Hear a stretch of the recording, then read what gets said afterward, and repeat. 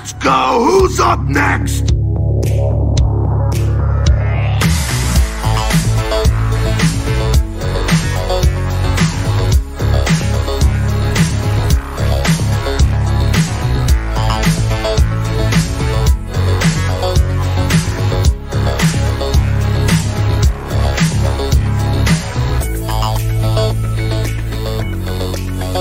What's up, Kooplings? Welcome to the Xbox Empire PSVG's weekly power hour of Game Pass goodness. I'm joined this week with my Xbox brethren, Sean Capri. What's going on, my dude? I am taking over. It is complete. I am here. Kevin, you're cast aside. You're never coming back. I've been pretty subtle about this takeover for a little while now, Donnie. You and I have been sort of like joking about it. The joke is over.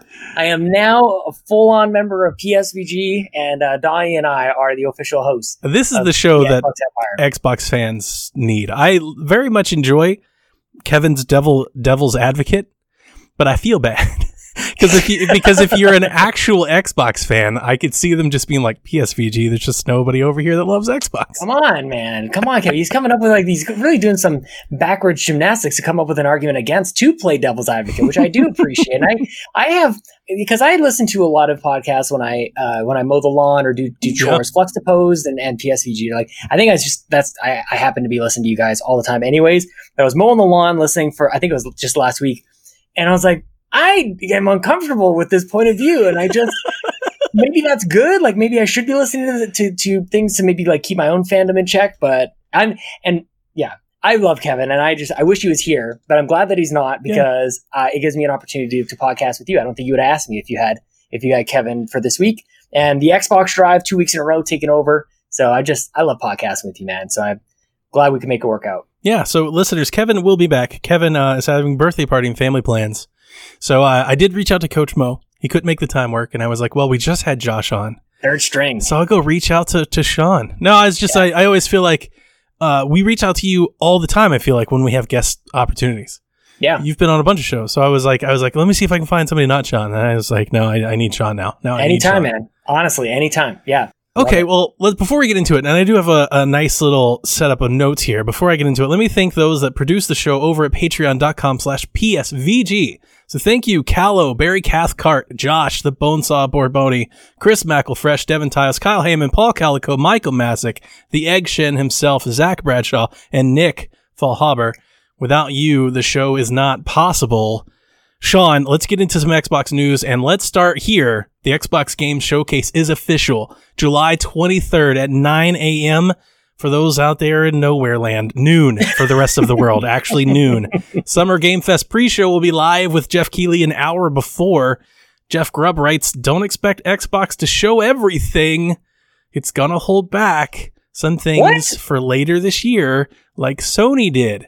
So, Sean, I got a lot of things. One, we know the date and time. Get excited. Yeah. Two, what are you expecting, hoping to see? Three, the last time we talked, which I feel like was 2 months ago, we were talking about this Cold War punch, counter punch thing that Sony and Xbox is doing. And it looks like it's going to keep continuing. We're not going to know at the end of this month. I don't want it. I feel like, and I have no reason to really feel this way, but I feel like Xbox has the winning hand on all fronts. And there's a number of things that have happened over the last little while that lead even more into Game Pass being as valuable as it is, with games potential. I don't know if we're going to talk about this separately, but games being more expensive, Game Pass is going to be a big deal. We are going to talk a lot about that. I want them to just come out with it. I don't know what has changed this generation versus previous, where they needed to come out. Why don't they need to come out this early? Why? What is allowing them to just wait and wait and wait? And who's getting off on this is really the question. Who's really this tantric method of releasing the information? It's a good word. Just bringing yourself, bringing up their eyes a little bit, just a little bit of touchy, just a little edging. I never thought of it this way, but now every time you get a little bit of just a little tickle. I gotcha. From these guys. It's too much. I'm going to be a little bit of what I want, but what they should do, I have no idea. But I want price. I want them to be bold. I want the launch lineup. I want this to be their full shot. Yeah. I feel like I'm actually with you, and I'm not saying that just to go along with you. I mean, that is my case, and I say it from this point. Sony doesn't have to do that. Xbox does. Yeah. They don't have the games. They just don't. Yeah. And if you said you listened to the shows with Kevin, you've probably heard me say it. I don't think there's anything Xbox can do to win over anybody like Kevin or more already ingrained in PlayStation's ecosystem than Kevin. So what's the point? What's the point in holding out? Like, there is no point. First party front. No, Game Pass is the key. Yes. Game Pass is the key, and I've been loud about this thing. People are calling me stupid at first, but some people are starting to come around. Cyberpunk 2077. There's a rumor about that. Game Pass would do it, and that would also open the floodgates to I still don't anything think so. would be possible. I really don't think so. I guess, get it. It's very unlikely. So I guess the point is, or let me rephrase. I don't think that's going to stop anybody that wants to buy a PlayStation 5 from buying a PlayStation 5. Does it give somebody maybe more incentive or at least thinking about buying an Xbox? Sure, I'll give you that. But I just don't think, I honestly, and I don't mean to sound defeated, I'm not, I'm very excited. I honestly just don't think there's anything they can do in a year's time from now to the next, this time next year. I don't think there's anything they can do to stop anybody from buying a PlayStation 5 if they already have one and that's what they want. They just don't. They don't have the games. The other piece about it that they're being the Cold War piece about it is like, number one, we don't know what the games are going to be there on day one, but we also don't know about price. So I do think that there's a tremendous value proposition that can happen, and there's a lot of sort of like PR work that can happen as well in terms of what Microsoft is trying to do to like almost strong arm publishers into this free upgrade kind of system that they're really going towards, and making sure that obviously they have their own purview and their own portfolio of first party stuff where they can just go, yeah, smart delivery, no problem. But they're really having to work overtime to try and get other publishers to get on board with that as well. Yep. And as quickly as things turned downhill, going from 360 to the One with all the anti-consumer stuff, it just goes to show how much extra hard you have to work to go back uphill. Yeah. Because it was almost like there's so many other things that Sony and Nintendo does that I think are anti-consumer as well, but that we kind of give them the benefit of the doubt. We just live with it because they make great games. They make great games. Yeah. That's it. That's all it comes down to. You just live with it because you want to play The Last of Us. You want to play God of War. So you just do it. I think if they come in $50 less and they throw a strong offering on day one, and I think there's going to be, the other end of it is like, who cares about how many consoles they sell? They're about to do Halo 3 on PC, and we're going to see Master Chief Collection like launch up to the top of the charts on Steam.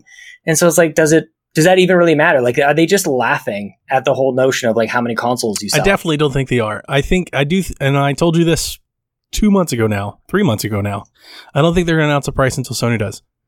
And I think that's what we're seeing here. Do you think we're going to price July 23rd? Because I don't. Well, now when you say it like that, I don't, but I kind of want it. I think we could get a date, but I don't think we'll get a price. But it depends on the whole like Lockhart situation thing as well. Like if they are planning on revealing that at another date, I do think that price. Well, do you think that they are not able to price that out until they finalize the price on the Series X?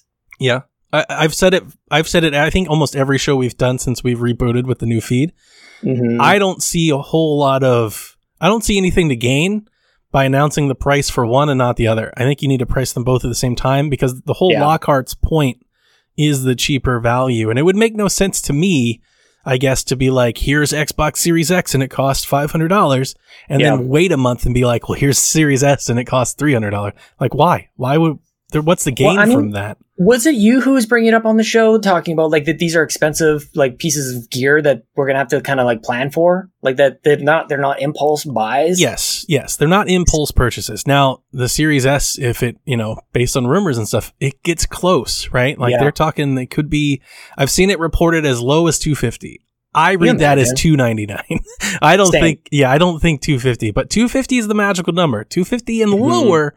Now you're in impulse purchase territory for some. I was corrected many times in our Discord that 250 is not an impulse purchase for many. I think 250 is the video game adopted industry price for impulse purchase. That's the Wii. That's the 3DS. Like, that's where you start getting into people buying multiple consoles and themes and stuff like that. You can't do that at $500. And that might be the strategy that they're aware of as well, that most people are going to be buying like repeat into the PlayStation brand. A lot of people are already into Nintendo, and they're like, well, how do we get into those households? And it's like, it's probably not with the Series X. It's so that system is for those people so that they can have access to Game Pass because they're hearing all about it, but they don't want to drop $500 on a brand new Series X system. So it's like it's a second system for you and I who will have a Series X if we want to have something somewhere else in the house, but can't double down on that first price. And for the other people who like to have all the systems, it's a totally like digestible price. It's not necessarily like impulse, as you mentioned, but I do think that it's palatable. It's much easier than 500. Now, I expect the showcase to be exactly what it's titled, a game showcase. It'll be focused on games. That's why I think we might get a date. They might be like, you can play Halo, Infinite November 25th or whatever, and that might be the date that we take for the console, even if we don't know. I think they could do something like that. I expect we'll see Halo. I expect we'll see Fable. I expect we'll see Forza and Everwild and Hellblade. And probably whatever the initiative is doing. I want to see. I don't think we'll see initiative. And I agree with you on all the first party front. Oh, and I'm sorry. And Obsidian. We'll definitely see Obsidian. Yeah. I know Ryan was talking about this when he was on the show, but he's really anticipating that WB will be an announcement. The WB Games purchase of those studios would be ridiculous. I'm seeing all these like dream tweets of like, imagine a Sub-Zero versus Glacius kind of a fight. Let me go ahead. I wanted to talk to you about this. So let's go ahead and get this out of the way. News story. Right. According to the information, Microsoft has shown interest along with Activision, 2K, and somebody else in acquiring the WB game division, as has been reported for sale for the past month. This is the first time Microsoft has actually been thrown out in any sort of trade market rumors. It's clear to point out that this would not include the IP that the studios are known for. So just because you might get Rocksteady doesn't mean you get Batman. You'd have to license it. And then we've had a lot to say on Discord about this. So, Sean, let me just say this. I'm a little scared of this news and rumor because a month ago when this news came out, our Discord lit up with Xbox. And I know why. Right. Because people want like a true contender to PlayStation, and they look at those studios and they think, man, if Xbox had exclusive Batman, it would be Sony's rival. Well, one, it's not going to have the IP. Like, they're not going to give up the gaming IP property rights to Batman in this deal, just the studios. Now, there's also been people saying, well, it doesn't get Batman, so it's completely worthless. There's a lot here to this that I have to say, and I will start with the licensing thing. I would be hard pressed to believe that you would buy something from WB AT&T for over $2 billion. This apparently AT&T is looking for $4 billion. And Kyle had mentioned in our Discord, apparently so far offers are in the 2-ish range. All right, so let's cut the difference and say 3. I can't imagine that you're spending $3 billion for folks like Traveler's Tales and Rocksteady, and you don't have some sort of deal to include a licensed game or 3 or first right of refusal or something. There's got to be something in there, right? Like and then the opposite side of this, I can't imagine that AT&T, Warner Brothers, I'm putting them together because I'm not exactly sure where one starts and begins the other, right? Yeah. I can't imagine that they would then want to relicense games like the Lego games to anybody else. Right. You already have a studio that knows how to do this. Like, why would you give Batman to somebody else? Like, I mean, unless it was really good, but why would you when you already have a sure thing? Well, especially if it's part of the deal, then it's just like you get to sell the thing and then have like a constant feed of money back as well. So I would imagine if you were buying it that you would have some sort of deal either for a number of games or maybe a 10 years or something like a EA subsidized license or something like that. I would imagine that would come with it, or like a first right of refusal. Like, hey, we want to make a Batman game. Rocksteady, do you want it? No, then we'll give it to somebody else. But they always. I mean, at the same time, like if you're going to throw $3 billion down for studios, then like what would it cost for you to go like, you know what, Batman is Xbox exclusive. Like it's the Dark Knight, it's a black box, like it totally fits. That thing would look amazing. I think like I love it. I feel like it doesn't really matter at all, but while we're just playing around with it. Well, because I have serious thoughts about that too. Because here's the thing. Like, why is that impossible? So I'm going to be your detractor here because I was concerned when this first rumor came. I was like, oh boy, everybody's going to think Xbox. And when it's not Xbox, everybody's going to be upset and they're going to be angry. Yeah. And the reason that I say that is if you were to spend $4 billion on Rocksteady and Batman and Lego and Mortal Kombat, you're then devaluing them if you make them exclusive. They're now less valuable than what you just purchased them for. Yeah. Well, this is my whole thing with Cyberpunk, is that maybe they get out of the exclusive game when it comes to certain things, like Minecraft Dungeons was not exclusive, and the way that they can balance that is like Freon. It's a first party studio, so it would be day and date with Game Pass, but you could play it somewhere else. But why the hell would you do that? So that could be something that really adds to the value of Game Pass, where maybe they would be, you might be right, that they may be still incentivized to release a Batman game on, or whatever it is, Suicide Squad or whatever, across all the different consoles, but still have like that extra edge in Xbox land that you I would be expecting something like that. Like if this were to come true, like maybe some sort of timed exclusivity, definitely Game Pass, but eventually releasing somewhere else, because it really wouldn't make sense. It doesn't, or make sense is not the right word. I'm trying to make sure I word this carefully. It doesn't make as much sense for Microsoft to spend that much money on something like that as it does for Activision or EA. Because they were going to put the game everywhere. That's the other part of this. Yeah. Why would Xbox get into a bidding war for games that are already on their platform? Yeah. And you're bidding against people that aren't going to take them off your platform. It's not like they're bidding against Sony. It has to tie into Game Pass then, because that's the primary driver to all this stuff. I mean, and look, Microsoft's got it. Don't get me wrong. That's not what I'm saying. That's an all-in. That's a chips in the middle of the table. That's a big, big swing. To me, those are the studios that you want to do it for. Like, and I've talked to Ryan about this on the Xbox Drive as well. Like, and I think you and I are similar on this too. It's like Compulsion is like, I mean, cool. Yeah. There's a couple in there that they like. Double Fine. Yep. Very quirky, but Ryan and I think talked not Rocksteady, today. Not Monolith. Right? Not even close. No. Not even close. Nope. And not Mortal Kombat, which by the way is not even like maybe it'll make a comeback one of these days. Still very big. Like as good as it's ever been. It's bigger. Could be better with Xbox branding. Combined with Killer Instinct. Master Chief in there. Some Killer Instinct folks. So Mortal Kombat would be one of the IPs that they would just downright own, because that belongs to NetherRealm. So they would just own it. You make that exclusive. And here's the thing, ultimately the thing that I've been most perplexed by this entire rumor. I'm so shocked and stunned that nobody would piecemeal these out. Why would you sell the entire division in one bundle? Are you afraid that you can't get rid of, like... You might be left with one or two? Yeah, you can't get rid of TT or something like that? Because I don't know what their value is without the Lego license. Like, if they don't have the Lego license... That's exactly why they're bundling it. Yeah, that's the only reason that I can come up with it. Because, like, if you were to tell me Xbox is going to buy Rocksteady and launch a new IP, yeah, that makes sense. Or they're going to buy Mortal Kombat and NetherRealm and they're just going to make Mortal Kombat, that makes sense. Monolith, even though they are a great studio, like without their licenses and stuff like that, like it starts to make less sense. And look, man, I mean, they're just playing games with billions of dollars over there on tables and whatnot.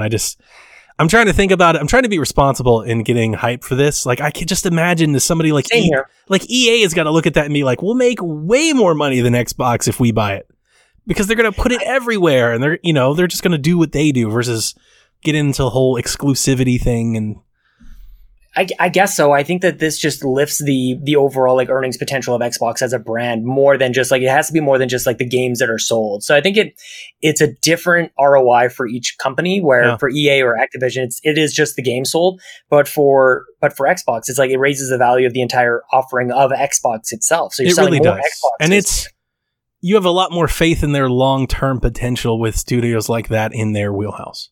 I also don't think, like, I don't know about you, and I know that EA and Activision and Take-Two are, like, they're the biggest ones, but I don't feel like, particularly EA and Activision, for whatever reason, they don't strike me as, like, the chips all in. Like, they seem way more frugal, where EA is making, like, kind of investments in, like, these small studios. So when I think Activision, I actually think Blizzard. I think of the opposite end of the... Yeah. And Blizzard, I definitely could see them being like, wait a minute. Well, and that was probably one of the bets that they made that turned out so well for them to go and acquire, or I guess partner, or whatever that merger ended up being. But that was one of the big things. But I don't, for whatever reason, I don't see them dropping that kind of cash. Like when they're laying off 800,000 people or whatever it was, or I can't remember, it was 800 people or whatever. I'm still scared to see the Tencent news come up. Yeah. I'm waiting for that shoe to drop. I'm just waiting for something. That might be an incentive for them to do it. It's just like to keep somebody else from buying them out from under them. Yeah. Dude, it would be okay. So it would be incredibly exciting, you know, to have a studio like that. I am not outnumbered, but definitely I think I'm on the lesser end, at least in our Discord chats. Whereas I look at a studio like Monolith and Rocksteady, and with or without the IP, extremely valuable. Yeah, extremely valuable. You're talking about a studio that has proven chops. They've proved that they can make great games, and you can say it because of the IP. Doesn't change the fact that it was a great game. There have been games with IPs that were bad games. Like they are a good studio. You could just have them launch new IP. I have way more faith for them to launch a new IP than some studio we've never heard of. You know, so like I would take them even without the IP. If they were like Rocksteady's never making a Batman game again, I'd be like, okay. Is it a PSVG podcast if somebody doesn't type on their keyboard? I don't think so. Who, and you may have already mentioned this, or it is Monolith who did Lord of the Rings stuff. Middle-earth Shadow of War. Yep. So it's like these guys, between that and Rocksteady, they've basically like perfected some of the biggest systems that we see in games right now. Like number one, the Nemesis system that we thought was going to propagate across all games, and just the way that we think about superhero games, period. Yep. Big like, open world action so game. Innovative. And it's not that I'm looking for them to just replicate the Nemesis system across new games, but like they have that capability, that they have that ingenuity already without like the backing. And I know that I'm just like feeding into the hype here. It's probably it's okay. irresponsible. I but mean, they got to be the front runners. It I seems love like they're the going to sell hype. them an hour or what. And I'm just trying to I'm trying to quell myself because it just seems like it's too much to ask for. You know, it's like everybody, like this entire generation, everybody's been like, Xbox doesn't have the first party content. For them to start a new generation being like, boys, we're about to have it. It's like a dream scenario. I can't imagine it actually happening. What if Phil just went to Satya Nadella and went like, all right, thank you so much for that blank check. I bought all the studios that I wanted. We're good. We're ready to launch the next gen. Like perfect. And then the next day it's like WB's for sale. Like, what do you mean they're for sale? I just told my boss that I'm done. And he's probably not going to look at this for another 3 months, like till next quarter or whatever it is. Like, I don't know what kind of free reign he has, but I wonder, it'll be interesting to see where they go because they're going to go somewhere. Do we think Microsoft's like all in on this? Because it is a different Microsoft, right? It's not like Ballmer and Gates and stuff. Because I feel like, especially Ballmer, I don't know much about industry and Gates and stuff like that. But from what I know about Ballmer and his like the things he's done and his leadership style and like what he did with the NBA and how he like jumped in, I could absolutely see him be like, yeah, buy him, you know. But he's just kind of flippant like that with billions of dollars. I don't know, you know, our new executives if they're that same way. Yeah, I do get the sense that there's something else to the acquisitions that Phil Spencer has done over the last little while. Like it's more than just having like a stable of games and the IPs that are coming along with that. I feel like there's something, I don't know if it's like knowledge sharing or there's got to be something, some value add to having them all under the same sort of like brand of Xbox Game Studios, that it has to be more than just games sold. From these studios. Like there has to be some sort of like multiplier when you're making that sort of investment. It has to be more than just you buy them now, you have the rights to sell it. And that's the type of thing that you saw with Minecraft Dungeons, like with just Minecraft, the IP. Yeah. You take this thing, which everybody thought like, okay, it's this, everybody knows what Minecraft is. But Minecraft is more lucrative now than it's ever been. Yep. And that's the kind of thing. It's other things. It's toys, it's t-shirts, it's all of it. Which of course goes back to IP and maybe it's separate from developers. But I'm just trying to talk about like when you spend billions of dollars, you're looking to multiply that. You're not just looking to go like, now those earnings are mine. The best case to make for it, honestly, and this is very important, is that right now we are seeing the new arms race isn't about, you know, cell processors and Blu-rays and CPUs. It's about content, and it's a content creation type of arms race. And as we move further and further into digital, into streaming, and eventually there will be a day where everything is in the cloud, it will be people that have valuable content and IP that survive, not people that just have, you know, bloated, you know, dev studios and things like that. It will be people that have content that people are willing to pay for. I know that Nintendo has that. I know that PlayStation has it. I think Xbox has it, but I don't think they have as much of it as the other two do. So if you're trying to make the best case for them, like, this is kind of what they need. They really need to start driving some more content, because Xbox has great content. But when I think about it, it's Gears and Halo, and, you know, a lot has been said about how people feel about that content already. It's not nearly the same kind of stable. Yeah, for sure. You did mention, I put this in here, and I put it in here just for you, to be honest with you. But Halo 3 finally arrives to the Master Chief Collection on PC July 14th. Yes. Are you excited, Sean? Of course, yes. I love the way these things look and play on PC. You and I played Reach throughout the whole campaign Might together. Be the only, it's the only Halo game I'd recommend to others. Yeah. Being honest. Have you played, when was the last time you played 3? I played 1 and 2 when I got the Master Chief Collection via Game Pass, like, I don't know, 2 years, I don't know, time right now, I don't know. Yeah. And then I waited a little bit because I wasn't really digging 2. So I started playing 3. You were digging 2? No way. I stopped playing 3, I don't know, 6 or 7 chapters in. Sure. And then I played Reach, had a fun time with Reach. Reach is one that I'm like, oh, I like this game. And then I tried playing ODST and I was like, no, I'm not liking this one as much as Reach. So, Reach is pretty tough to, I think, top. Honestly, like the stakes are the ultimate stakes in Reach in terms of like the story and it's the characters. It's the one story that grabbed me. That's the thing that's missing with me and the other ones. It's the story. See, and that's why I was surprised about 2. Like 3 is epic in terms of its battle and its scale and everything, but like 2 is super interesting. The way that it kind of goes back and forth, and like, I mean, I don't want to ruin another game, but it kind of gives you it's fun.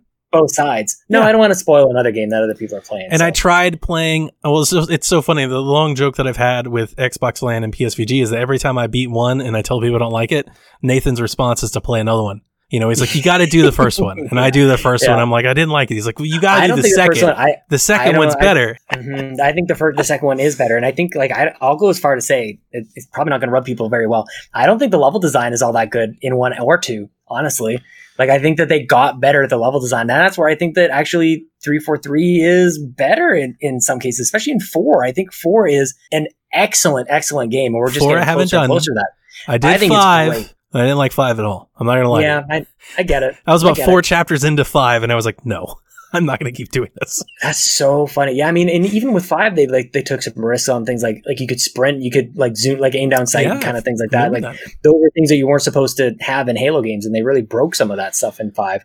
So we'll see what they do with the Infinite. So I put this here only just because I knew you were coming in. Like I do want to say is I'm getting less.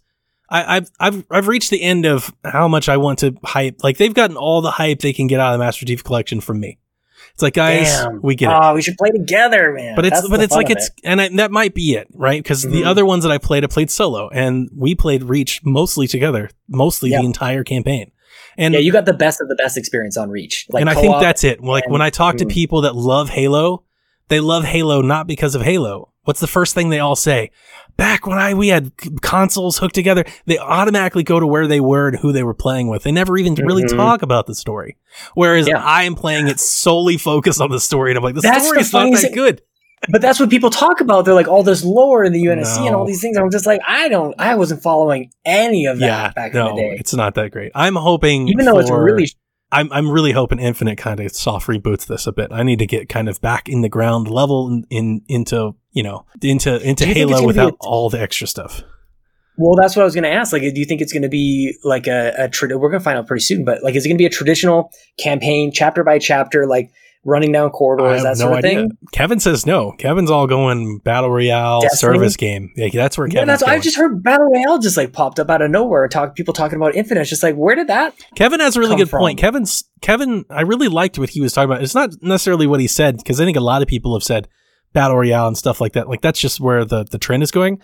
But Kevin put it differently. He was like, these kids are already addicted to Apex and Fortnite, and this is what they do. He's like, you've got to get that generation of player invested in Halo. And I had never actually thought about that. I was like, no, that's spot on. Because my son, like when we first got Xbox and the Master Chief Collection, he was digging Halo until he discovered Fortnite, and he's never touched a Halo since. Yeah. And I think that's way more important than my experience with Halo. Right? I'm probably too far gone for Halo. But there's thousands of kids out here that are, playing Call of Duty Warzone and all these other things. They really do kind of need to have something for that group of people. I think that was spot on analysis. Yeah, I hate to agree with Kevin, honestly. I really, I'm sure you do as well. But I think you're right about that. And Call of Duty, I think, has proven now with its sort of second go at Battle Royale that there is value of some of these gigantic properties coming around to Battle Royale. It's almost like where some of them looking and going like, well, I'm like, were they too good for it? Like these are these free to play games that are popping up everywhere.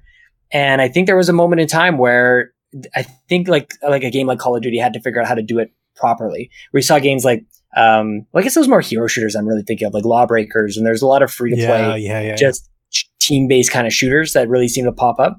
But I feel like the window to get into Battle Royale is closing, as I think Hyperscape just came out, or is it Tech? There's a lot of options. Like, it is, and it's just like, how much space do you have for that? How hard is it to do that if you're limiting to a specific console and PC? I mean, I think that's the thing that is really in Xbox's favor, is that you're going to play with all these generations on the same game. Halo Infinite is going to be on Xbox One, Series X, PC, Lockhart, or whatever. It's like, you talk about the exclusivity being a diminishing factor. It's like, well, not if you think about the family of consoles and all the different places that you can put on. It's like, actually, to me, you're just pointing out that there's a large user base that just doesn't have access. Potential user base that, if you're comparing game to game, Warzone versus, let's just say, Halo, Battle Royale, whatever, that's not on PlayStation. There's a huge amount of people that can't play it. Yeah. And that's a huge amount of people that will play Fortnite and will play PUBG. Like, they have access to those other things. So I always think it just kind of puts you at disservice from the get-go. Now, maybe you don't need all of the devices, if it's good. There's always that. And I do think the whole Halo Infinite tie-in, I would hope that maybe it starts to go the Destiny route, where this is Halo Infinite. And every 2 or 3 or 4 years, we're going to add new content to Halo Infinite. And it's just going to keep getting better and better and better. Those are the two kind of like styles of games that we're really looking at when we talk about shooters. Is like the Destiny's got kind of like keep going on forever. And then there's the Battle Royale. Yeah. Like, would it even is it too crazy to think where you have like a Battle Royale that is available on a PlayStation, if you can imagine, but the core game is like the Destiny game is on Xbox? I don't know. Like, that's probably too far out there. It probably is, but if there was somebody to do it, it would be Phil. I mean, yeah, for sure. But at the same time, like, it could be a little bit too far.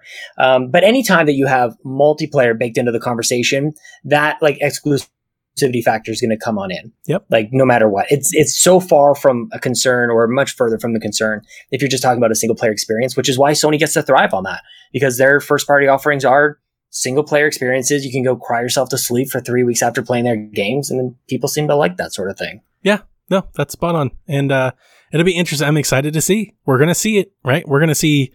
What do you want? What do you want? Like, okay, so those are the Battle Royale Destiny thing. Like, but what do you like? Do you want Destiny in Halo? Both. I mean, so I'm not into Destiny, right? Yeah. But I would like to be in a different way. My issue with Destiny isn't the gameplay. It's really the organization of the game. I get all kinds of weirded out with the map and where to go and how to do it. And like, I'm dropped in the overworld, but then I got to go to another overworld, but there's people running around, and, it's like, I'm always confused. I'm like, I don't really know what I'm doing, where I'm going. So, maybe a more streamlined Destiny, I would be really excited to. I wanted it to be Anthem. Anthem was the one. I was like, I'm going to be there day one. I'm going to play with everybody else. I'm going to learn all the things. And then Anthem was Anthem. I wished Anthem wasn't Anthem. And if Halo wants to go that way, I hope it does it for me. I tweeted this the other day. Halo Infinite is going to be the first Halo I'm there for on day one. I've never been there. And I've had Xboxes. I've had all of the Xboxes, and I've never been there for Halo. This will be the first one where I have access to play it. I hope that it does something for me. I would love nothing more to be in on the Halo thing. I just never have been. I've never been like totally like, I wouldn't like stay up overnight to like go for a midnight release of it or anything like that. Like, I've never been, cancel plans or anything, but I've really, really enjoyed, like, I just want to be like fair and transparent with like my level of fandom. Sure. Like, I've never had like a Master Chief cardboard cutout, sitting beside in my room or anything like that. I'm not quite there, but I feel like it's a great game. I think 343 has a great hold on it, and I don't have like that. Maybe that's what allows me to enjoy 5 as much as I did, and that's why I enjoy 4 as much as I did, because I don't have like the emotional lock-in with the original trilogy and the add-on games as well that a lot of people have. So I'm like, I just like the feel of this shooter. I think it's great, and I think the weapons look and feel cool. It's really, the music is awesome. It's like a tale of two existences. I believe for games like Halo, and I would say Gears, I would really say any studio that's literally devoted to making one game, I think the Destiny model makes sense for single player content. Big time. Yeah. Now, I think any multiplayer shooter right now, if you're not doing some sort of battle royale, it doesn't have to be 100 people or anything like that. I'm not saying all that. If you're not doing battle royale styled multiplayer in online first person shooters, you're missing the boat. That's where all the money is. That's what everybody's doing. You can have firefight and big team battles and capture the flag and whatever else you want to call it. But can you charge for it? I think so. And I think Xbox has that ability to do it with Game Pass. Because of Game Pass, they can. I think Call of Duty is doing it like picture perfect. Like that for a franchise they release kind of both. They want to sell you that $60 package at the front of the year, and then somewhere along the line they're going to drop like they did. How they did Warzone was like absolutely perfect. And I don't know that anybody else could have done it. Like Battlefield tried to really like insert a battle royale mode in afterwards, but it was never free apart from it. So it was like it really took some balls, I think, for Activision to go, this is how we're going to do it. That they're going to sell it this way, but it's free somewhere else. But maybe they do release the multiplayer as a free thing, but I think it's weird because you've got different apps and stuff like that. You know, like I don't want one to detract from the other. That's the thing is I think Warzone completely takes over, but this is a really safe way for them to probably get out of the single player thing that they did. Although Black Ops 4 sold really, really well, even though it was no single player campaign, just multiplayer stuff. They had Blackout in it as well. So who the hell knows, man? Nothing like it's actually a small sample size when we look at these things. There's only like a dozen or so games that really people talk about. Yep. And it's still there's only so many that can actually genre. Exist. Oh, for sure. But the other thing too is that with any of these multiplayer games, even beyond Battle Royale, there's always a moment where the community is going to be pissed. And there's always a moment where like that's something that you can almost count on. Like it's I'm being a little bit facetious, but at the same time, it's like you can count on a disenfranchised community of players and a giant game going like, we're just looking for whatever the next thing is. That's true. If you could somehow like magically time like Destiny screwing something up or Call of Duty screwing something up and everybody's like, I don't like what they did with Fortnite, and they just exodus en masse. And maybe Halo's there to catch everybody. So I don't know. That's maybe. I love that you don't want to count on it, but it's going to happen. We'll find out in 20 days, right? 20-ish days, 15 days, however many days, we'll find out. And you have to think that this will be a giant portion of the show. We should get a full-on blast of Halo Infinite. Multiplayer, they're doing a whole, like, demo single thing. Player. Yeah. They're doing the week of demos or whatever. And Brian and I think that it's very possible that they drop a Halo demo. I think it's possible. On the One X and the PC and everything. Like you could play like a little something. Like Wasteland and Forza, because I think they're easier bets, but I definitely think they could drop a Halo demo. It could be a multiplayer thing, or it could be like a one-level solo thing. But it would make sense to do a little stress test during that event and kind of make an event out of it, for sure. Part of the funny thing is that I had a multifaceted kind of prophecy where I'm like, okay, if they can get us hype, like if they can keep the hype train going with Halo Master Chief Collection on PC, then I think it does make sense to keep going with that. Like last week's episode of the Xbox Drive was called Halo in July. And I'm like, because I thought there was going to be a demo. Turns out there's going to be Halo 3 on PC. Like, I think that there could be something to this. Yeah. I have nothing but my gut, but we got especially think about if they actually have a battle royale mode. Exactly. They could do exactly what Hyperscape just did and be like, hey, Halo Battle Royale, play it on your Xbox for a week, and everybody streams it and everything, and it's like, play it on Xbox Series X in a couple months. And it will get rid of it's probably not going to happen. Like these are things that I like really get loud about, but I want to make sure that I'm clear that I think that it is unlikely that will happen. However, if they were able to have a Halo Infinite multiplayer demo of some sort, it will shut up the people who say, well, the games that are on the last gen or the current gen, like the now gen, are going to be held back. They're not going to look very good. They're not going to play very good. But if they can prove that they play just fine, then this whole notion of like cross-gen stuff, it proves its point. Like before the next gen even comes out. So people who aren't ready to upgrade, as long as it's good. Okay, well that's fine. If it's good, then I'll play it here, and that's all they care about. Yep. Sean, I really want to ask you before we get off the 23rd thing. We expect Fable to be there. Yes. They have to show Fable, right? Not like a logo. Like I need to see what Fable is supposed to be. You can get away with like Joanna Dark logo. I need to see Fable.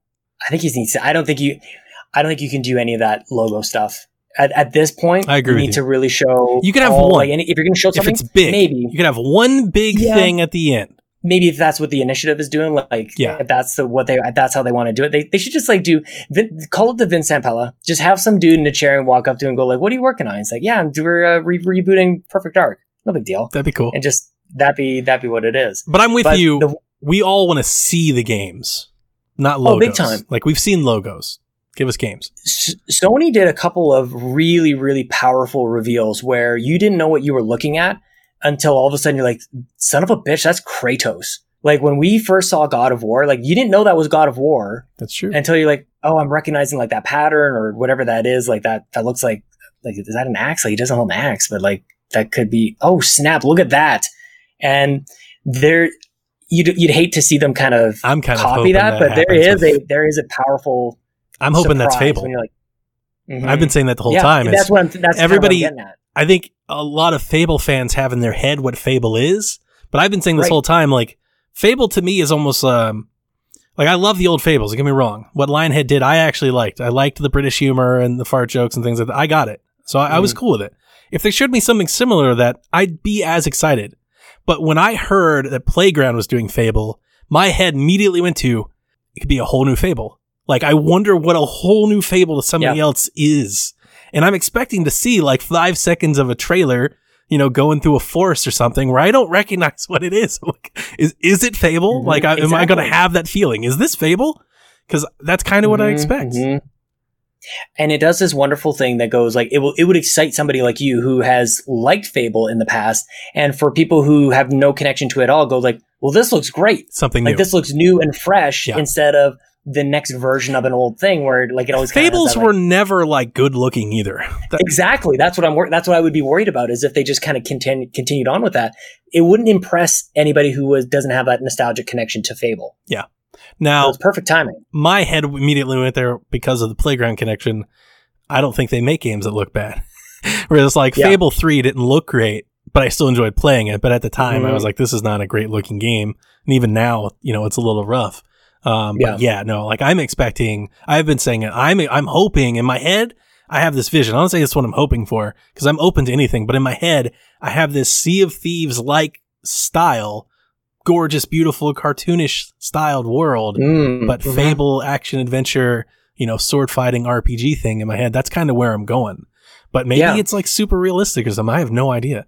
Well, this is a studio that like arguably has made an incredible that they've done this great thing where like racing games don't inherently lend themselves to just I want to keep playing this racing game. Did you hear it? I think Kevin said something like and I may be throwing this at Kevin. If this is wrong, I apologize in advance. I think you said this, but maybe it's somebody else. I think Kevin said something like, can they make an RPG? All they make is racing games. And my head, I didn't say it when he said it, but in my head, I was like, Forza Horizon is an RPG. It really is. Yes, you're absolutely right. It totally is. And that's kind of where we're on the same wavelength here. Yeah. That they do it without like a compelling protagonist, that they do it with like a car. It's a car. Like that your interaction is you're driving a car and I want to do all of the things. I want to do all the side quests within this like open world RPG kind of thing. And it's like, what could be less compelling than like you just get a shiny new car? But yet I'm searching all over the place for these old garage things. You gotta get new cars, you gotta upgrade, you gotta get new stuff, I'm doing make everything. It faster, stronger, better. The progression that they make you feel in a racing game is perfect. Like when the first rumors came out that they were going to be working on a game like Fable, it's like, of course they are. Like they've mastered this. There's nothing else that can be done in my mind in an open world racing game. So they're perfect. And also it's in Playground in UK as well. So I don't think that you'd be losing a lot of that, maybe that British humor as well. I'm wondering how many of those folks might have come over or been brought back. I was going to say it takes just hire one of the writers. And you're you don't need all of them. I always thought, I was sad to see Lionhead close only because I meant it was the end of Fable, but I never thought Lionhead was like like what I would consider like a strong upper echelon developer. Maybe that's wrong of me, but I don't think of them in the same rights that I think of like a Rocksteady or a Sucker Punch. They were never there. Playground's getting there for me. Like now I'm starting to prop Playground. I'm like, these are one of the best developers in the biz. Like, they're really good. Big time.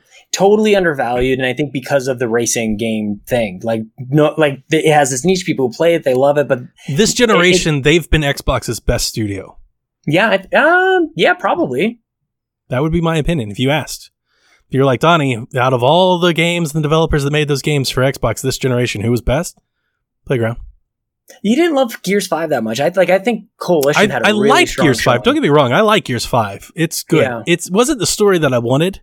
Not like in The Last of Us 2A, but like I kind of feel like Gears 5 kind of spins it didn't progress a whole lot from Gears 4, where I expected to go on a Gears 4 like journey. And I didn't feel like we had that. Now there's personal character progression, right? But in the arch of the story, has the story really moved far? I don't think so. Whereas I think it sets up for a big closing chapter with 6. I think we'll get a great end to the trilogy. But like when I think of Gears 4 and all that you did in Gears 4 in terms of, right, you find Kate, you protect the village, you go to the thing, you go underground, you come back up top. You know, like there was a lot of going on. It really moved this whole thing to the end. And then the end had this big reveal and it left you on this giant cliffhanger.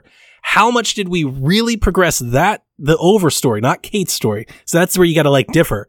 The overarching plot of the game, how much did we progress it in Gears 5? Not really much, like just a little bit. I need to go back and play that. I was very distracted by the new set of characters and just going like, I don't care about any of these people. Like, it wasn't even just that they weren't Marcus Phoenix or anything. It was just like, I didn't like I liked the hulking, just giant ridiculousness that was Marcus Phoenix and Dom. Like they all looked insane, and I liked that. And everybody was like almost like too skinny in Gears 4. So I was really thrown back by that. And also, even like characters like Oscar just didn't really do it for me. It almost seemed clownish. I got you. So I feel like maybe now that I've had that like first go at it, because I've never played it more than once. So maybe I could go back now that that's what that first hit is kind of over and done with. I could play it for the game that it is. And it probably does deserve an additional go. It should be worth mentioning here that you are the Gears multiplayer player that I have never been. You know how to roll with your Gnasher and you do all the multiplayer, and, right? I don't play that. So when I play Gears, Sean, it's an Uncharted like experience for me. I'm sitting there, and when I hear things and references to people of the past, I have a wiki up and I'm looking them up and I'm tying the connections. Like it's all about the lore. And Gears 5 didn't progress the lore as much as Gears 4. Gears 5 totally progressed as a game. The open world sections and all the different stuff and the different combat elements they brought in with the elements and all that's fantastic. So don't get me wrong. I'm not down on Gears 5. I think Gears 5 is a great game. I very much enjoyed it. But if you're asking me who's their best studio, Playground. Damn. I think they're better. I mean, it's hard. I think Forza Horizon 3 and 4 are better than Gears 4 and 5. And that hurt. It hurts me to say it, but like I'm a Gears fan. I love Gears. Don't get me wrong. Yeah. No, I'm not. I don't think. I think two things can be true at the same time. I got all the pops. I'm just being honest. I was just gonna bring up Gears Pop. Think about all the things that they did. Gears Tactics, sort of. I guess I'm not really sure how that really worked out. But yeah, I think it just for the most part, people really kind of poo-poo all over the Xbox studios. And there's moments where it's just like, that was incredible. We just didn't even know how to appreciate it. I don't do any racing game but Horizon. And that includes Motorsport. Yeah. Horizon is like a whole new thing for me. It's completely took me in a whole new place. I'm like, I didn't realize racing games could be this. Oh yeah. I've been playing racing games on Xbox since Project Gotham on the original. That was the first game I bought on Xbox. So but I kind of went away from it. I thought like every Need for Speed was starting to feel the same. And I didn't really understand like when that went open world. I'm like, it didn't really draw me in. And then I actually got a review code for 6 when I was writing for We the Nerdy. And I'm like, well, I guess I'll play this. And I'm like, son of a bitch, speaking of RPG, that was me realizing that if I approach this racing game like an RPG where I'm going to like level up and I'm going to acquire this new tune-up or anything like that, it's Horizon. And then I get to go back out there. And it is. And then I went to Horizon, which I totally ignored before too, because again, didn't understand it. And I give all the props to Nathan. Nathan was like, you've got to play it. You got to play. And I felt like for months, he was like, you've got to play Forza Horizon 3. Yeah, man. And it was until I played it. And once I played it, I was like, I will never play another racing game. It was like, this is the only racing game I ever want to play from now on. I just get lost. I get lost for hours at a time when I play it. Dude, I would wake up at 5 a.m. to play it. It's a Far Cry thing. Like when I played Far Cry 5, I would just play endless until I had to stop. That's a good comparison. That's how I played Forza Horizon 3 the first time. Once I got in and started figuring out I was done. I didn't stop playing for like weeks. Yeah. Like weekends at a time would go by. It's just, I'm just racing around, listening to the music, jumping the ramps, breaking the boards. I don't know. It's just comfort food. I don't know. Whatever it is, I like it. I'm digging it. And I would love for like Forza Motorsport to make that jump as well. I think that most people have kind of come around to Horizon as a series that people should pay attention to. But like Gran Turismo is a franchise that sells a huge amount for Sony. And I don't know that Forza Motorsport is that for Microsoft. And I would love it to be, because I think there's a lot of people who agree with me to say that it is a way better game. Like it's way more approachable. It's got way more accessibility. It feels better. I think it looks better. They've completely leapfrogged over what Polyphony is doing with Gran Turismo, in my opinion. And I'm also saying that because Babbitt's in the chat. So I want to make sure I get a couple knocks at PlayStation. I agree. But yeah, we've got PlayStation fans that would disagree. But if I got to kill us off this train, because we keep talking about Forza, I'm not gonna complete everything by your 8 o'clock out. So all right, man. All right. I want to talk about Fable. Like, right, we're gonna see Fable and Everwild. The 23rd, like the things I'm excited, Hellblade, Fable, Everwild. Those are what I'm excited about, which I feel like a lot of Xbox fans probably aren't coming into that day with that. That's where probably I'm coming into that day. No, probably not. All right, Sean, a lot has been said about the following news story over the past week. NBA 2K, if their listings are raising the standard price of their video games to $69.99, $70 for next-gen SKUs, ending the past 15 years that we've had at the current $60 price. Now, you've already mentioned this, but I want to weave this story into this. Xbox reportedly has been discouraging developers, telling them you cannot charge upgrade fees for games. So if you buy a game on Xbox One X, you can't get the $10 fee to upgrade. Now, they haven't stopped people from bundling. You could sell them both together at one price, right? So there's some loophole stuff around, but at least I'm going to give them props. I'm going to give them a clap here. They're trying, it feels like. It feels like they're trying to push their smart delivery approach. This is something they believe in. There's a lot to say here. I have a lot of notes here, but let's kick off this way by answering a question we got from Robbie. I'm upset to hear that games might be $70 each with the next consoles. Will raising the standard price change how either of you buy games? I already wait weeks to buy games now as the price drops within a month or so. Do you think this increase might mean less games are sold overall? Less overall? I don't know. I don't think so. I think that there will be a short-term hit where this will be very fresh and the sticker shock will impact people for sure.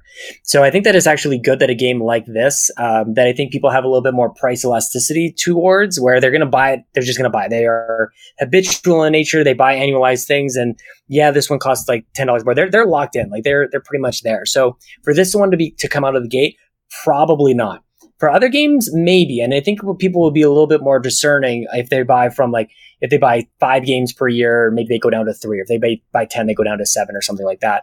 But I do think that, and I said this on the Xbox Drive as well, that I think it will normalize, honestly. And Ryan and I are Canadian, and we've seen this happen recently. We saw a jump in how much games cost us in terms of dollars, because our dollar is so weak that we kind of got a head start on this. They increased to $80 for us now. So, and I don't think that it really, like I said, it at first is like, ooh. Is that the publisher increasing the price on you, or is that the government? No, it's just the dollar doesn't go up far. Like our $80 is worth $60 US. Okay. So it's the same price equivalent. Right. Like we don't hold US cash. I got you. So it does start to like, it takes $80. And none of us, like when our dollar got worse, none of us got paid that much more. It's not like that much more cash was just around. Yeah. So we've seen this before. So we'll see it again. And actually, if we really look at the dollar, kind of like the exchange rate, we're coming off easy on this. This $10 increase is this $10 increase for you, and it's a $10 increase for us. But the exchange rate would suggest that it should be like a $15 or $20 increase coming to the next gen. So Canadians are laughing. We've seen this before. I think at first people will probably hold off, and it's a great time to jump onto Game Pass. Why would you want? Why is anybody buying games on day one? Just go on to Game Pass, and if nothing, like you'd love to see them say, we see games are going up in price. Game Pass is going to be this price until at least this point in time, and then we'll update you at that time. I don't know if we'll get that kind of transparency, but to say Game Pass Ultimate is $15 a month from here until 2022, and I don't know. I think that would be great, but yeah, I don't know. Are you gonna you buy everything anyways? Like I don't know. I do buy a lot of things. My first reaction to this was it probably means I'm a little bit more conservative on risk taking. I probably for example, a lot of the marketing got me into Rage 4. I was never into Rage, but I saw the marketing. I was coming off of Far Cry, and I was like, screw it, I'll give it $60. There'll be probably less of that, right? Where I'll just be like, I'll wait a little bit more. Now, I have a lot of, I wrote down some personal notes. I had a lot of notes here that I wanted to kind of bring up. So feel free to bounce off of me. A lot of the people that are defending this, and I want to be clear, I'm okay with game costs rising. I am. So am I. But I think it's for different reasons than a lot of people are either defending or using to justify it. I think the most thing that we've heard justified reason is inflation. Obviously, they're just saying, look, we haven't risen the games in 20 years. And 20 years ago, like $60 was different than it is now. And I get that. That's true. But here's the issue with that argument is that our consumer purchase power has gone down.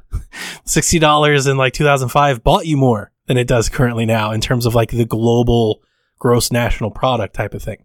But even more so than that is it's really hard when you hear the inflation argument. It comes off like, we're not making enough money, I think, to a consumer. I think many consumers see this price and they're like, wait a minute, you're not making more? Because we hear the devs and we hear the publishers, and maybe the publishers more so than the devs.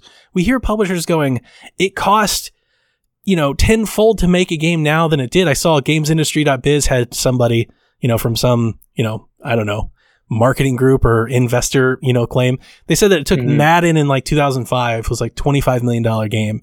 And then Madden in 2018 is like a $75 million game. So they're like, look, it costs so much more money to make. We have to charge you more. Yeah. That doesn't explain, though, why in the last 3 years, gaming profit and revenue overall is up 10 billion.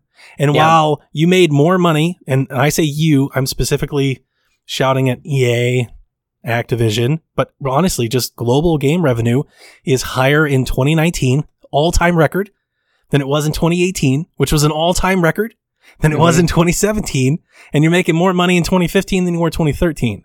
So, and I'm not saying that because it ignores how many gamers there are. It totally ignores like how many people are buying the game. So it's weird if people are like, these games cost so much more to make, and it's like, but you made more billions of dollars than you've ever made. So obviously you can afford, like, if you're telling me Madden cost $75 million to make, it's like, dude, you made $3 billion last year. You can make 18 Maddens. You're good for the next 20 years. Like, it's a simplistic way of looking at it. It really is. And I wrote down some things. I think it's interesting. Did you know how top heavy like game publishing was? Last year, this is from 2019. Out of the, I don't know, it was like $13 billion that gaming made. 80% of it went to 24 devs or publishers. Oh, wow. Yeah. So like Sony, Google, Apple, Microsoft, Nintendo, like, the big wigs, Take-Two, EA, Activision, they made 80% of the thing. So it's very top heavy. And you see that the games that are going to be pushing this, I think, are coming from that top heavy side. Yep. So it's really interesting because it's like, if you peel back, here's ultimately, I'm saying all this to say the main point that I want to say. I think capitalism weeds this out, right? I totally agree. So I'm not really concerned about it at all. If people don't think your game is worth it, by the way, I don't think NBA 2K is worth $70, right? So I don't expect many people will pay $70 for it, and eventually the price will come down. And we already know how fast prices already come down. It was actually one of the things that I've heard a lot is people go, well, maybe raising the prices will encourage people to explore different prices. No, it won't. Because if you're a publisher, you're going to want to sell it. No. If you're a major publisher, you're going to sell it for the new normal. Oh, for sure. I mean, like across the industry, like the fact that like the ceiling is now $10 more, you're going to see more exploration from. I think competition drives that more than the ceiling. I think if you're an indie game player, I don't think you now think you can raise SteamWorld Dig 3 to $40 instead of $30 or $30 instead of $20. That's the interesting thing too, is I don't think that'll happen because the competition won't allow it. Now, well, and you're right about like capitalism marking it all out, because you see it even on like Nintendo eShop of like, when a game goes like, or even The Division 2 sold for like $3 and still like, it's a multiplier. You can't just look at a single fact. You can't just look at the dollar amounts. Like, so how many people are going to buy that? That's exactly my point when people are like, it'll come out at different prices. No, it won't. It'll come out the highest price first, and then they will explore at different prices after it comes out. But there's no reason not to go for the highest price while you can, like at launch. Like, that's where your biggest money making opportunity. The thing that there's some people who pay $20 more for a game so they could play it 4 days early. Yeah. Like if you think about like a game from like launch until 4 weeks or 6 weeks after launch, like the price just goes down. It's like, well, if you go ahead of when it launches, people are actually paying more for it anyway. So there's a market for every price point. I would love for Cyberpunk to be like, it's $100. You know why? Because it's that freaking good. Because it's the best. Chrono Trigger or something like that. Like, wasn't that? I feel like Marty Slevo was pointing that out. That some games on Super Nintendo were like, they're just massive. So like, well, that's a giant cart. Yeah. So I'm totally fine with that. And I'd also be just as fine with Hellblade, being a 12-hour game and being $60. I don't really subscribe to the price per hour type of subscription, but I do recognize that certain games are massive. They take much longer and much more effort to build, and I don't mind them charging for it. I don't think sports games are that. And I think that's the issue that I have with this is by one big publisher doing it, if they all follow suit, then every game will get that same treatment. Yeah. And I don't think every game deserves that same treatment. It's honestly like we have a AAA space that we all acknowledge, Call of Duty, EA and all that. But then there is like 10% of that AAA space that's better than that. It's, it's quadruple A space. That's like a next level. I think you bring up an excellent point that we're making an assumption that like all games are going to come out day and date at $80 or wait, $70? Yeah, $69. We definitely need to be saying 69. You guys don't have to round this one up. It can be $69. But what if like each kind of big publisher treated this a little bit differently? Like what if, and I said this on the Xbox Drive as well, but like what if Microsoft comes in and goes like, we know everything else is going up. Xbox games are on Game Pass and they're $60 still. Yeah. Like it does create a bit of like, I think when that happens, then I think these folks will stop. So that's the thing. You can only do this together. You can't do it. And you know, there's a part of it that's like, read the room a little. And I feel bad because the timing, this is the right timing to do it. Like if across the industry, they agreed that they wanted to raise the prices, the start of a new generation is the time to do it. Just bad timing that your start of your generation is in like this global pandemic that millions of people are without a work. And it's like, guys, read the room.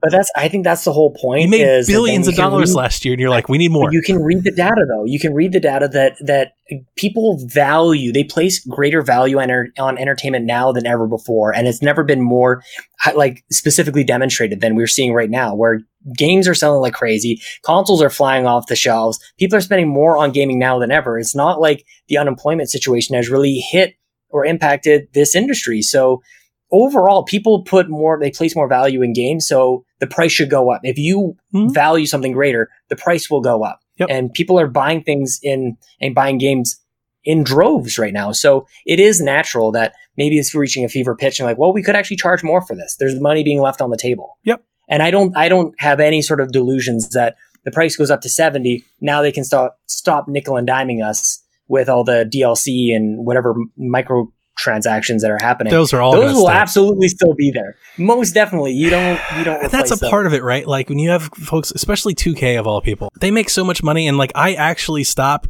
buying their games. I bought every 2K game all the way leading into this gen. I love basketball. I'm actually a huge basketball fan. A lot of people don't know that about me.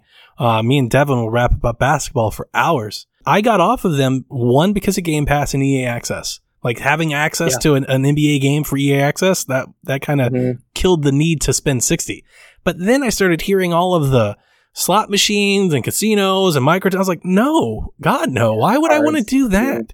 And they're going to keep doing it. They're not going to stop, right? Yeah. Like, why would they? They're already making enough money. But and that's just one small example. But I look at like Madden. Like, are they going to raise the price to $70? Because it's like, you're already doing Madden Ultimate Team.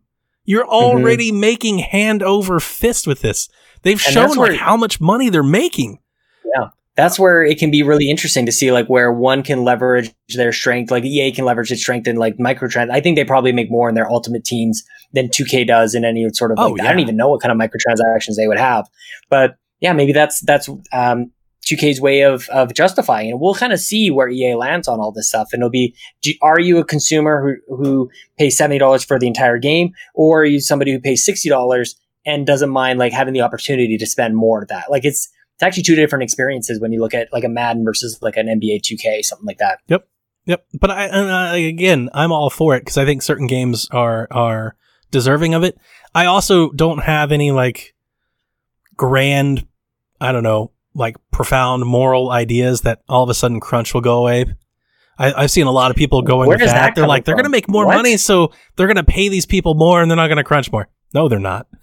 No. That's not how corporations work. They're going to crunch as hard as they ever did because they're going to do exactly what we've seen companies do. What are they going to do? All of the managers are going to get huge bonuses. They're going to cut staff when the game's done, right? Like that's just how this business works. Now, I also think there is a part of this whole development thing, like development costs are more than ever. And I don't necessarily want to tangent off into this, but I also think that's a part of like, well, it's because you're making games now that are 3, 4, 5+ years in the making, whereas before they were 2 and 3.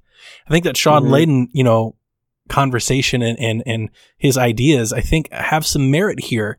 If your main justification is the rise of game development, it's like, well, maybe stop making games that are so big. Maybe make shorter games that come out more frequently, that you sell more often.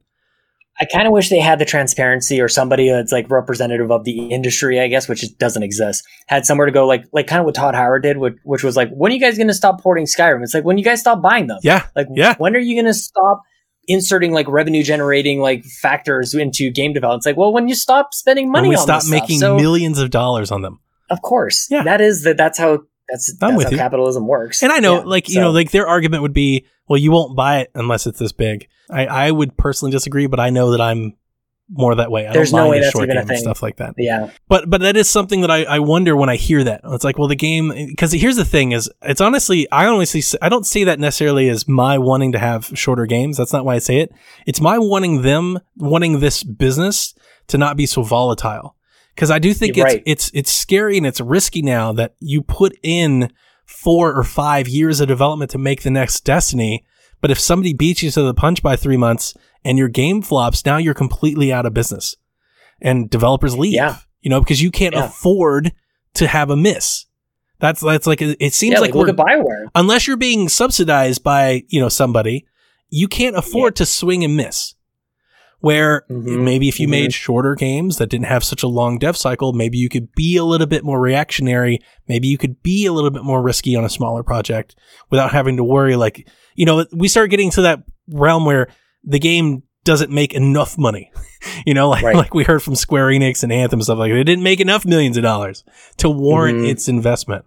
And that's ultimately what I get with that. It's like, it's a really dangerous place if it's like, we need more money because developers, development costs are getting bigger because we need to make bigger and better games. Like, well, eventually the bottom's going to fall out on this. I mean, then you really start to open it up to like the entire like business model of games. And like, there's so many factors in terms of like how much a game is going to sell, like what console is it on? Like, when do you release it? What other competition is there? Like, even what's your PR around the game? Like, are you marketing it well? There's so many, and how much do you invest in all of those things? Like, you could spend all the marketing you want in a game, it's not going to sell anything. Like, it's more than just price. It's just, that's what hits us first. Yep. But there's so much more that goes into the profitability of every game. So it requires, I think, a conversation like this. I think that people have every right to see $70 and go, that doesn't sit well with me. But 70 is a lot closer to 100 than 60. And I mean, I know we know that, but like, seeing it, you're like, woof. Try 80. I know. You're basically spending $100 a game, especially if you get a digital rewards pack or a DLC or something. It's like, man, that's brings me right back to Game Pass, man. Every time, like you and even this notion, or I feel like it's almost a sure thing getting into what we expect on whenever we get a price that a $0 option for the Xbox Series X is going to be available, that you walk in and you walk out you don't pay anything. You walk out with a box and a contract. Yeah. So there's so much value to be had in the Xbox ecosystem that they just can't touch in PlayStation. The title, that I don't think they're willing to touch.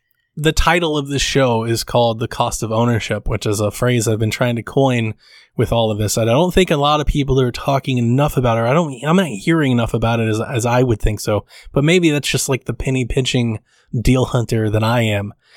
You think about these game prices are rising, new consoles are coming out, and it's the cost of ownership to adopt the Xbox ecosystem. We're all like, which console is going to be more or less than the other? It's like, how about we quit worrying about the price of the box and the cost of the first year of ownership between the two? Mm-hmm. It's because like, I'm going to get my Series X, I'm going to plug it in. I already have Game Pass, but even if you factored in that cost, I'm $650 into a console. Let's give that as an estimate. A year of Game Pass plus a brand new box. And I get Halo and maybe a Fable or a Forza, and maybe they throw in a Cyberpunk or something and a bunch of indies and all this stuff. Like, and I'm out the door with that price. Done. Whereas you buy another box, and I'm not saying this to deter you from buying a PlayStation. I'm not. I just feel like this is not brought up enough. And you love the exclusives that you're going to get. You're going to get your Spider-Man, you're going to get Sackboy and all that. You're going to pay $60, $70 a piece for those. Mm-hmm. And maybe it's just worth it, right? Like, if you just love it and you're like, that's content I want, then it's worth it. Spend $1,000. Yeah. Like, you're out $1,000 this year. Like, I hope it was. But I feel like that's a factor that goes unsaid. Like, we talk about the value of Game Pass, but it's like the value of Xbox ownership. Like, the value that you get, your return on your investment seems to be through the roof right now, and only seems to be getting bigger with this news. Some of the things that I threw down in here too, I'm wondering if we'll ever start hearing, because Kevin and I game share, which makes this news so much easier to stomach, because we're already buying one, get one. Like, we basically have BOGO in everything we have. And if it goes up to $70, we'll still keep doing it. By the way, I want to say again, just in case people are hearing, I'm fine with game prices going up to $70. Don't get me wrong. I'll buy $70 games. But with that said, I wonder if we'll start hearing things like family sharing, game share. I wonder if we'll start hearing them adopting that, like Game Pass for families. You're talking about like if game prices go up, does Game Pass go up? Maybe they come up with like a Game Pass family plan where you can bring in 2 or 3 or 4 people together and you could share the price and the cost goes up or something like that. I'm wondering if these subscriptions, and that's not just a Game Pass thing, I'm worrying that across the board, Stadia, PlayStation Now, like it seems like that's the way we're going. It might take a long time to get there, but it seems like this is where we're going. Well, because Nintendo has actually led the way on that. Well, with the Nintendo Switch Online, sure. Yeah, like with the Family Pass thing. Yeah. And I think that's right. That's the only thing. It's so funny because we're to say this is also to give Don Matrick some credit, which I would hate to do, but it's kind of a part of that whole idea, right? It might be there again. We might be ready for it. It's like, hey, Game Pass Ultimate's $15 a month, and you got all the things. Oh, you want to play with your kids or your friends? Well, now we have Game Pass Ultimate Family Plan, and it doubles the price, but now you can play up to 3 people or something like that. Right? Maybe something like that happens. I think you're banging on that. That is very on brand of them just trying to reduce barriers, get more people into the system, like a multiplier on a single Game Pass kind of system. It's totally, I totally expected to see them do that. Definitely. Yeah, I don't see how, if anybody looks at this $70 and they go, ooh, that's sticker shock. Because I saw a lot of people that are like, I'm just not going to adopt next gen. I'm just going to stay on current gen. And I think that might happen I think that's going to happen just for the people that are probably more displaced with all that's going on. I think once we get back to normal, they'll jump back into next gen as the price comes down. And that's kind of what I launched into the conversation with, was like, people will have that initial shock, but it'll normalize. You'll get back in, there'll be a point in time where that's the thing, is like, it's timing and price. And it's like, some people are going to be there on day one with the $70 and some people will be there a little while later and they'll eventually get there for that one game. They're like, yeah, this is the one that's worth it. Yep. And that changes their entire outlook on like, okay, well, I guess I'm okay with seeing a $70 bill on my bank statement or whatever it is. Yeah. Yeah. Right. Like you go like, I guess I spend that now. I guess that's where I'm at. Spot on. And what a better time to have Game Pass. And I'm going to keep saying it. I have this history. Guys, if you see a deal for Game Pass, even if you already have it, get the deal. Keep stashing codes because eventually the price will probably go up. So keep getting it while you can. Like you're just saving yourself future money. That's all you're doing. Time. So keep doing it. All right, let's close the show like we do each and every week with the Xbox One question. This one comes from Nathan. We've had this since the start of the show. I've been waiting for a good time to pull it, and I think having you on is the best time to pull the question. Yes. Xbox has become about legacy, being able to play games across all generations on one console, most of them being enhanced by the newest and latest hardware. What comes to your mind when you think about the legacy of Xbox? Is it a game? Is it a service? Is it hardware? So when I think back to like the original Xbox, I think about like, I think they're getting right back to it here with the Series X. I think about power. Like I remember getting the original Xbox and go like, there's no games that look like this. Any third-party game looked best on Xbox by far. It was way better than Dreamcast. But like I think about power. I honestly feel like that is my history with it, especially coming from like PC land, where I was getting frustrated at about that time, like 1998, 1999. I was like, okay, that's the last video card I'm going to be buying for my PC because that just cost me $700 and I can't do that like every couple of years. I was frustrated with that. And I feel like it's really interesting that this conversation kind of goes around, well, I just have a PC, so why don't I just play with that? It's like, sure, but I guarantee, I don't know if can I say guarantee, there will come a time in most of our lives where we go, I'm kind of done dropping $550 on a latest graphics card. And I kind of want to have like an affordable option that looks great and is more powerful than the other console There comes options. A time when I start a game on my PC and it's like, you need a graphics update and this thing doesn't work and I get an error prompt. I'm like, I'm never doing this again. Definitely. It's like, I hate everything about this. Definitely. So I think that now that they've sort of like blurred the lines, they can live in both spaces. Before, I think with the original Xbox, it was like, they can. Hopefully PC players will like playing here because Halo very much could have been a PC type of experience, given that we weren't really playing first person shooters then. So for me, the legacy is power and doesn't really have like, I struggle to go like, where's my nostalgia when it comes to Xbox? Like it doesn't even come close to the memories that I had on Nintendo, and it's different for everybody. but it's not like I'm. No, I agree I'm with really, you there. I don't think they I have a cry at a game. reveal. I don't think they have a game that's synonymous with Xbox. They definitely have big brands that people know them for, Gears, Halo. But I don't think of, when I think Xbox, I don't necessarily think Master Chief like I think Mario. Mm-hmm. I don't think it's that strong. But it's also multiplayer too, I think, is part of it as well. Mm-hmm. Like its community is definitely part of the legacy, like where like playing multiplayer on PlayStation has historically not been a great experience, and Nintendo definitely not a great experience.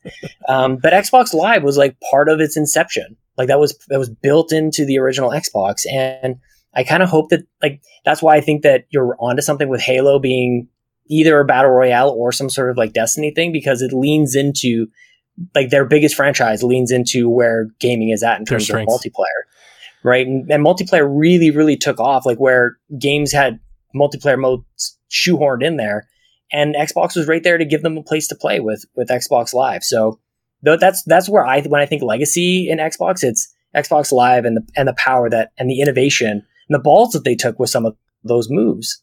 You stole my word. Put an Ethernet port. You stole my word. My word. When I think of Xbox's legacy, I think of the word innovation. It doesn't come to a game or a service. It's kind of what Microsoft brings to the table is different. And they innovate in almost every facet possible. They innovated first with the Ethernet port, and they innovated with the graphics. They brought their knowledge of PC to the console space, and they tried to make it better. Then they took that and went another mile with live, multiplayer, all that stuff, account sharing, right? All of, not just account sharing, but all the things you could do with your account, synchronizing account, cloud changing data your save, username. Changing your username. What have they done to the user interface? And to be honest with you, even their biggest misses, and Kinect wasn't necessarily a miss. It made a lot of money, but Kinect, and you look at the Xbox One and what its initial, they missed because of innovation. They were trying to push into a new realm, into a new space that folks either weren't ready or rejected. However you want to come out on it. But it wasn't because it was bad. It was they were trying to innovate. They were trying to change. We still see it. It continues to think. Game Pass, all the services that we keep having, it's still going on. That's just kind of what they do. More so, that's more important than Halo or the box or the graphics card or the teraflops or anything. As when you get with Microsoft, they might do something weird and it might be terrible. They'll fix it. They'll fix it as fast as they can, and then they'll try to make it better. And that's one thing that I've loved about them from 360 on. That's just kind of their MO. Whereas Nintendo might be more like, what we got's good. We're going to hang out with what we have. Mm-hmm. And that's I think different. PlayStation's going to do a little bit of that as well. Yeah, and Xbox pushes the boundary. And I think those other fans and those other communities, the Nintendo and PlayStation, they're better for having Xbox around. And they may not even realize how much Xbox has changed the game for them, even if they don't like Xbox. Just crossplay alone is proof enough of that. That's true. Yeah. So like when I think Xbox and Nintendo really did that. Yeah. So when I think of them, that's the immediate word that comes to mind more than anything else. Innovation. Innovate in all sectors, all facets of the game. Sean, I'm running right up to your out time, so we have got to go. Let everybody know where they can follow you and the wonderful tunes of the Xbox Drive. Guys, you can find me on Twitter. I wish I could just keep chatting on for a couple more hours. I do have to get to family and all that stuff. Maybe we should have a part 2 and give me 2 hours. I'd rather not work tonight. That would be great to just keep chatting. Twitter at Sean Capri, Sean like Connery, Capri like the pants. And I'm also going to be airing this episode that we just recorded on the Xbox Drive's feed as well. So it'll be an episode of The Extra Mile coming out on Friday. So this drops on Thursday, right? So, or is it just tonight? Tomorrow. This will drop Wednesday. It'll go tomorrow morning. Okay, so Thursday, Xbox Drive drops the same day as the Xbox Empire, which is awesome. It's all the Xbox you could ever really need. You can blame Kevin for that. This was Kevin's day. He was like, we can do Wednesdays. It's perfect. It's totally fine. It's awesome. Yeah, you get that. And also the trophy room. See, if you want to throw a little Sony stuff in there, get the Xbox Drive, the Xbox Empire, and we'll throw a shout out to our friends at the trophy room all on Thursdays. It's a good day for that, man. So I just thank you for the call out, and thank you for changing up your schedule to have me on the show. I love podcasting with you, and it's just, we could go on forever and ever, my friend. We really could. Yeah, we really could. Yeah. All right, I've got to let Sean out of here, so that's going to do it for me, folks. Come check us out in the Discord, psvg.blog/discord, and in the words of Uncle Phil, there is no power greater than X.